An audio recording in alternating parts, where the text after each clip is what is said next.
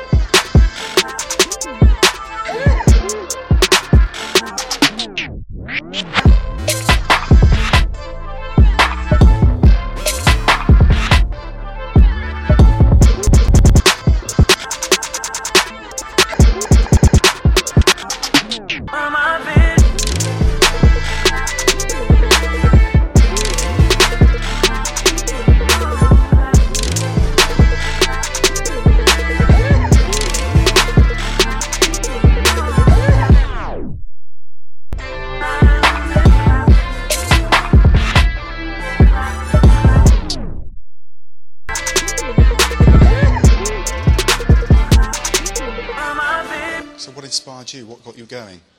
I would say I was probably crazy, you know. You're still crazy? Yeah, still crazy. But crazy in a positive way. You have to, I mean, you think about...